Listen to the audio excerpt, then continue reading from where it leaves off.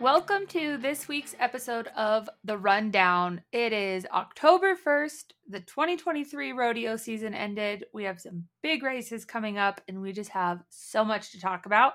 I am here with Casey Allen, managing editor of barrelracing.com. This week's episode is brought to you by RideTV. RideTV, if you go and use code RUNDOWN15, you can get 15% off your membership. We've already had a ton of listeners sign up. Thank you for supporting them. They're going to have a bunch of new content. I know Casey just got done shooting with Ryan Padone.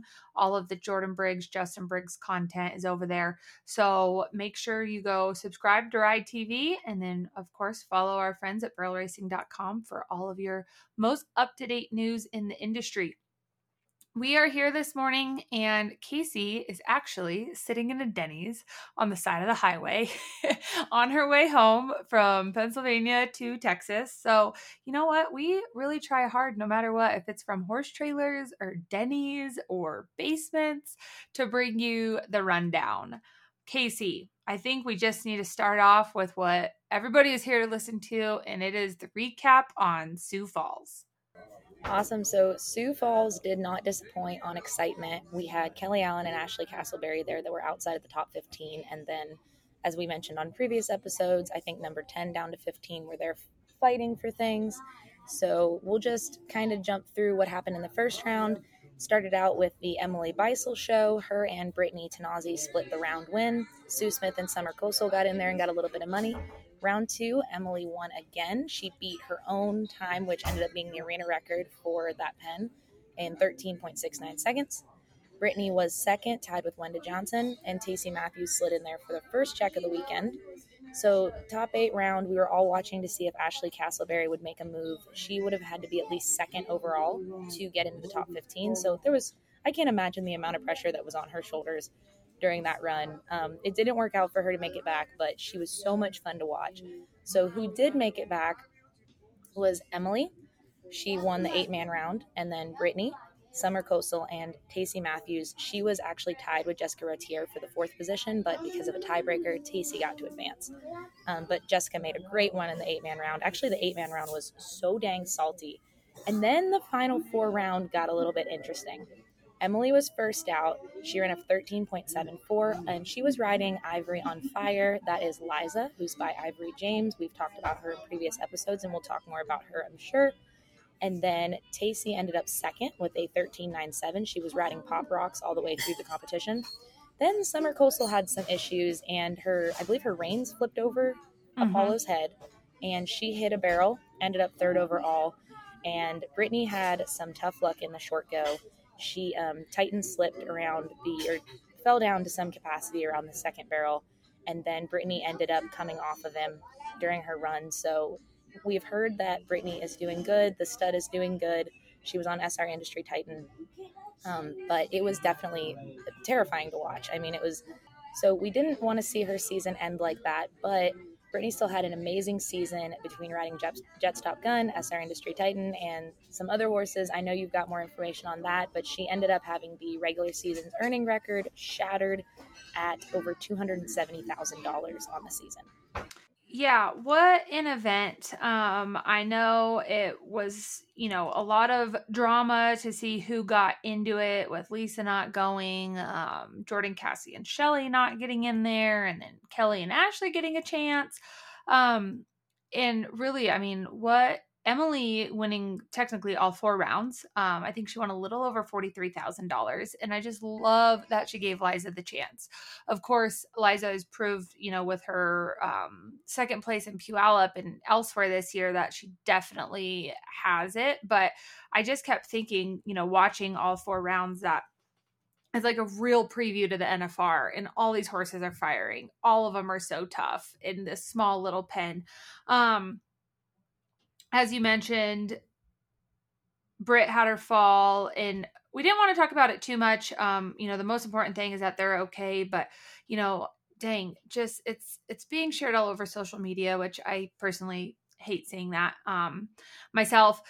And, everybody's opinions, and we just have to remember that, like, we weren't there. Brittany hasn't come out and talked about it. Before you crucify and want to burn down the houses of the people that are prepping the ground, Randy Spraggins and his team was there. He, is the one that came in and fixed Cheyenne. He's helped fix the NFR. We actually have an episode coming out with him next week where we talk about the challenges of rodeo ground, mistakes made, how to fix them, what he does to prep. And the ground up to that point had been really good. I mean, as far as in the terms of consistent, Brittany tied to win the round 12th out the first night, won the round first out the second night. There's only 3/10 between the top 8, for that round. We don't know. We don't know what really caused it. And, we just hope that everybody's okay. We hate to see it. We hate that it's being shared. The pros and cons of the Cowboy Channel is that, that type of stuff nobody would have seen unless it was just recorded on a phone before then. And now it's, being shared like wildfire. So we just hope she's okay. If anybody can come back from a wreck like that and go straight to winning, it's going to be her. She has the pink buckle this next week and some great futurity horses. So I hope that she's feeling okay and can do that. But yeah, Sioux Falls, I mean, it really was the drama that we all thought it was going to be. The October 1st is here, so the finals are secured. Like you said, Posey, I should probably start calling her Tanazi, but Britt, leading the world, $109,000 above Jordan Briggs, who's sitting second with $160,000. She set the new record for season earnings, and I think that's probably the largest amount between first and second that there's ever been as well. Like, just dominated. I did look through. She had 5 horses at least, I know, that helped their win checks at those rodeos. RC Black and Famous, also known as Pickles, and Jet's Top Gun, who we all know is Benny, owned by Busby Quarter Horses. Babe on the Chase, which is her good old veteran Birdie, took a lot of the money for her in the winter. And then she had SR Industry Titan, which barrelracing.com dropped the news that 70 Ranch bought him, and he'll be a pink buckle stud in 2024. It'll be really exciting to see him under that ownership. And then Brittany also had one of her fraternity colts win 2 checks for her at least. Chitty Chitty Bang Bang, her Royal Crown champion, Maybelline. So she had 5 horses that helped her accomplish that new record, which I thought was really cool. Emily Beisel's going in third. She had 85 rodeos to the year and is unofficially our highest rodeo count cowgirl, which rodeo count to me doesn't really matter. Like, people, especially when you have multiple horses, you might be taking horses to go season, but she really moved up with her 43,001 in Sioux Falls. So she's going in third in the world. And these are unofficial based on our calculations. Tacey moved up to 4th with 144,001, and she's a first timer going into the NFR. Go back and listen to our episode we did with her a couple weeks ago. She's just so kind. She's 20 years old. She's not even going to be able to go into most of the casinos in Vegas. She's going to have to stay on the different colored carpets for her all of her 10 days there. Lisa Lockhart, as we mentioned, wasn't in Sioux Falls because she knew she had the NFR made, and her daughter got married this last weekend with 134,000. I think this is Lisa and Brittany's 17th NFR, which is incredible. Cassie, who we will talk about later as well, is going in with 28 rodeos to her count in 133,000. We have Wenda Johnson, Jessica Rudier, 120 and 118,000 respectively. Summer Kosel got her money once, secured her spot her first time. She had 115,001. So excited to see her do good in Sioux Falls. If you listen to our episode with her, she talked about how Apollo doesn't really like small pens, and I think he looked fantastic. So I'm going to be excited to see him run at the Thomas and Mack. Alyssa Riley, 111,000. She did not get to go to Sioux Falls. She picked up a little check in another Texas rodeo this last weekend, but she's making it. And Alyssa has not been on the podcast, but we're going to make that happen. Learn a little bit more about her year. Stevie Hillman is the cowgirl that probably pulled the biggest upset in the last month of the season with her win at Pendleton. Sandy looked great at Sioux Falls. She would have won the first round had she not caught a barrel, and that'll be a fun team to watch in Vegas as well. Sissy Wynn, 109,000. Haley, probably the lowest she's ever gone into the finals. I think this is her 7th NFR. 6th, 7th, 105,000, and everybody saw she was on 2 different horses, Leroy and Spider, this weekend at Sioux Falls.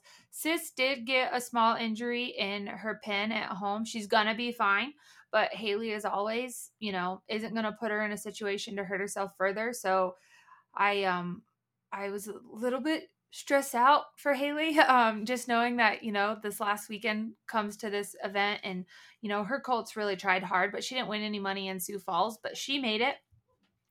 Sue Smith held in there. Her check at Sioux Falls probably made the difference of her getting to make the finals, and she had Hef, which was Centerfold's son. So, and then Paige Jones, another first timer. So there's going to be 4 first timers this year, wrapped it up with 102,000. We definitely missed the mark on our guesses back in August of what it was going to take. And that $102,912 is unofficially the most it's ever taken to make the finals. What a year. We're going to be recapping a lot of this going forward in the next 2 months leading up to the finals. Hopefully talk to the couple girls that we've never had on the podcast before. So be listening for that. Anything else on the pro rodeo front, Casey, or you want to dive into a couple of the big barrel races we had this year or this weekend? Just one note on the pro rodeo front. As you mentioned, Emily Beisel moving up into 3rd. She's only $2,000 behind Jordan Briggs. So I know Brittany has that huge lead, but Emily's got a heck of a team that she's going to take to Vegas. Chongo has done amazing there in the past. So world standings conversation, just something to pay attention to there. And then with Tacey being 20 years old, Sue Smith is going to be the oldest barrel racer in the field at 68. So, and we've got every age in between. So just saying, there is no cookie cutter barrel racer that makes the NFR. They are all ages, all backgrounds. Few girls only had 1 horse that they were taking up and down the road. Some girls had 4 or 5 horses. So just thought that was really interesting to see such a diverse group. This week is when Horse of the Year voting is opened. I think the top 25 get to vote for that. Nominations have been open for a while. It's going to be really exciting to see who gets voted that, because obviously we have such tremendous standouts like what Benny did this summer, but then Brittany gets on Titan and look at what Titan's done. Jordan, her 160,000 is one on Rolo, and she went to 30 rodeos. I think Jessica just has 1 horse. Wenda overcame losing one of her greats, and Mo really stepped up. Summer in Apollo. I mean, there's just so many. All of these horses and these girls are well deserving. I hope to have a little recap once Horse of the Year comes out, talk to the owners and trainers and the jockey of whoever wins it. So I'm hoping to put that together. On the barrel racing side of things, there's 2 events that really captured my attention this past weekend as well, outside of Sioux Falls, and I thought they were so cool that they were happening at the same time, opposite ends of the country, in completely different formats on big money payouts. There's always the debate on how the best payouts are. Is it higher entry fees? Is it more added money? Is it whatever it is. So we had 2 completely different events that I just thought were so cool. Starting off with the West Coast Barrel Racing Association finals. This event really captured my attention. They had 155,000 added to their finals for their open. They pay out on 2 rounds in the average. Is a $225 entry fee, and they basically get all this money because through the year, all these WCBRA members at every sanctioned race, they add $5 to their entry fee, and that goes to the added money of the finals. So like they get to run for their money they pay, and like everybody, over the course of the year pitches in, and look, 155,000 added to an open finals is insane. Open to everybody. Ann Gilchrist on Fling to California won the average out there. She was 6th in the first round, 2nd in round 1. I paid like $4,600 to win the Open each day. They had almost 500 some runners, I think.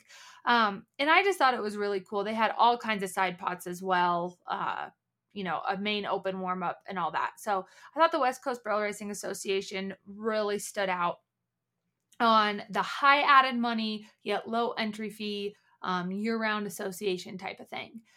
Then on the other aspect of things was Showdown Productions had their first inaugural Texarkana Showdown. This race had been creating a lot of excitement on that side of the country. They had a futurity, a derby, a high stakes, a consolation, an open 5D.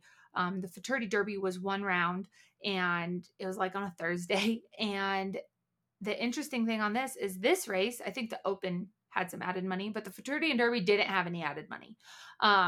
It was purely based on entry fees, but it was a high entry fee race. So they had $600 to $800 entry fees, and the producer paid out 90%. So no added money, but high entry fees and a super high payout. And people were winning $20,000. The futurity was won. They had 130 entries. Skyla Peters won it on VF Rockham Stinson, won $11,000, 1 run. And then that horse is actually in the pink buckle sale too. So that'll be interesting to watch. And then Kendi Cordova won the 2D on KI Letta Colors Run. She won $7,800. So like high entry fee, high payback percentage, super high payouts. So you can totally go to wherever you want, whatever opportunities you want in this industry. We talked about Cassie making the NFR. She won $133,000 on the year in the rodeos. On Thursday, at the Texarkana Showdown, Cassie won $90,000. She went one. Just Cassie things. 1, 2, 3 in the Derby on KL Touch of Heaven, Famous Ladies Man, and Will. And then she actually won the 2D on Jarvis, which is Force the Goodbye. So her 4 set of geldings is firing. And then she rolled over into the high stakes and everything. But yeah, a $90,000 day for her. London Gorham, I think, ran the fastest time overall for the whole weekend on Running with Wings. We had talked about him before. They won $22,000 for their win in the high stakes, which is incredible. Neely Lewis won the 2D on Spark in Lion. Sorry, can't read my own notes. She won $13,000, and then Rebecca Weiner won the 3D for $8,900. So the money was spread out, really big payouts overall. On Facebook, I saw nothing but, good comments, especially with this being a first-time production for Justin Horton and his crew. And they went about it a different way. They said, all right, we're going to up the ante. We're going to pay out a lot. And look at these type of payouts. So, like always, just so much excitement in the industry. I did want to just mention one thing, like Kelly Allen and everybody that's listened. Like I was really rooting for Kelly. I wanted all of them to make the finals, but I was rooting for Kelly. Kelly was the first one to get on Facebook and congratulate the first timers on making the finals, and she did that like as soon as the 4-man round. She was probably driving home from Sioux Falls when she did that. So I just thought that was really neat to see. Also, something that I wanted to add, I heard the commentators say a few times throughout the broadcast, like, yes, we're rooting for those people sometimes that are outside the bubble. We love the action. We love the drama. We love the underdogs. But without Sioux Falls coming in and putting up that kind of money at the end of the season, there would have never been that chance for those girls to move in. So super exciting to watch people be able to run for that kind of money at the end of the season. I'm sure some girls' pocketbooks were hurting at the end of the season, and it helped to have some of those checks come in. I also wanted to add, Emily not only won, like you mentioned, over $43,000, she also won a $20,000 voucher for a Ram truck because she won the Ram Top Gun Award as the winningest athlete of the entire rodeo. So it's fun to see a barrel racer get to grab that. Whoa, that's so exciting. I didn't even know that. And after all these miles they put on, I mean, they'll take it. All right. What a weekend in barrel racing. There is no shortage of excitement coming up. this week is going to be Pink Buckle. They have a $4.1 million payout over this next week. It's going to be so exciting to watch, and they have more side pots than I can list. We'll be recapping that next week. If you want to watch, I'm pretty sure 321 Action Video is webcasting everything. Tuesday is the Derby round 1. Wednesday is Derby round 2 and Fraternity round 1. They have like 340 plus in each class. So it's going to be a long day. Shout out to Jill Hines, who's going to be at the gate watching every single one of those runs. So if you see Jill, she's my bestie. Bring her coffee, maybe, bring her a snack. It's going to be a busy week for that crew. Thursday is the sale, and what a sale it's going to be. We could have a whole episode just on that. We had a Patreon exclusive for our Patreon members with Danielle Campbell and I from our last week's episode, where we talk about our guesses for the high sale and, our thoughts on the Pink Buckle sale and everything. So if you're interested in listening to that, go visit our Patreon. They have so many horses in that sale that are just incredible. They have foals out of Mona and Steely. The Myers Ranch is bringing 6, I think, like outstanding prospects, a full brother to Hello Stella, multiple horses out of Royal Sissy Irish, whose sister's Dam, Dolly. They have a couple Dolly babies in there. So there's probably, I think I was talking to a friend, like 30 horses that I feel like could be the high sale of any sale in the nation, and they're all in one sale. So that's going to be exciting to watch. And then Fraternity round 2 will wrap up on Friday, and Saturday and Sunday will be the youth and the open. And Casey, I know you're going to be there covering it all week, bringing us great reels, great videos. So we'll have a lot to recap with that. And then, the WCRA Carolina is next weekend as well. That's going to be another event that we're going to have to cover, and circuit finals are going to be kicking up. So lots going on there. Casey, you have anything else that you want to add? No, I think you covered it pretty well. We'll have 2 team members down at Rodeo, North Carolina, and my mom. She'll be entered down there. So we will have a ton of coverage coming from that also. If it looks like we're in multiple places at once, it's because we are. Just so everybody knows, we've got an outstanding team, that it's not just 1 or 2 people that are helping to bring you guys all of this amazing coverage. There's about 4 of us, pretty huge team total. Huge team. Yes. Thank you. Make sure to follow barrelracing.com on Instagram and Facebook, TikTok, follow their web page, all their articles, and thank you for listening. We'll be back next week.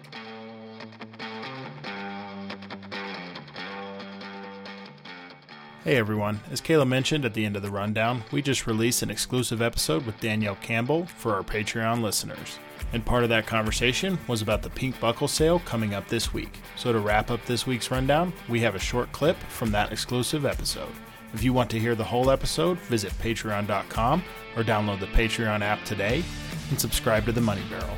A big thank you to those already supporting the Money Barrel on Patreon. This would not be possible without you.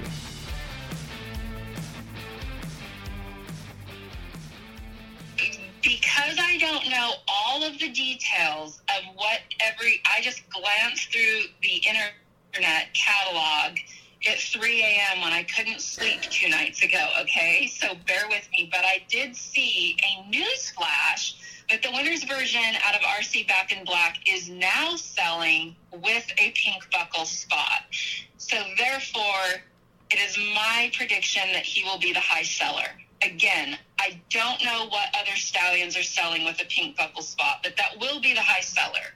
It is going to be something that sells with a pink buckle stallion spot. Yeah. And without knowing which other ones are selling, that's my pick. And I did tell somebody on the phone today, again, what is the difference between a $300,000 horse and $1 million horse? I don't know. And what is that pink buckle spot worth to somebody? And some of the potential buyers, like when I first saw him, I thought, I bet High Point will buy this horse. Well, let's be honest. High Point probably doesn't need that pink buckle spot.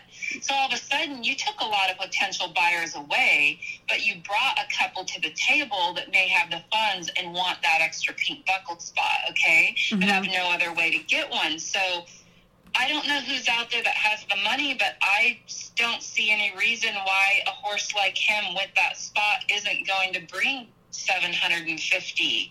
And I might be way off base. I'm just going off of what, otherwise I would have thought, legit, that's probably, I know I personally have never ridden a winner's version, but I'm very intrigued by them. I've been looking for one. I've wanted one. I've bred to him. I sold the baby. I've lost embryos. I didn't get my mare and foal to him this year. I'm intrigued enough that I'm trying. Yeah. And then out of that mare, without a doubt, he was a 6-figure prospect.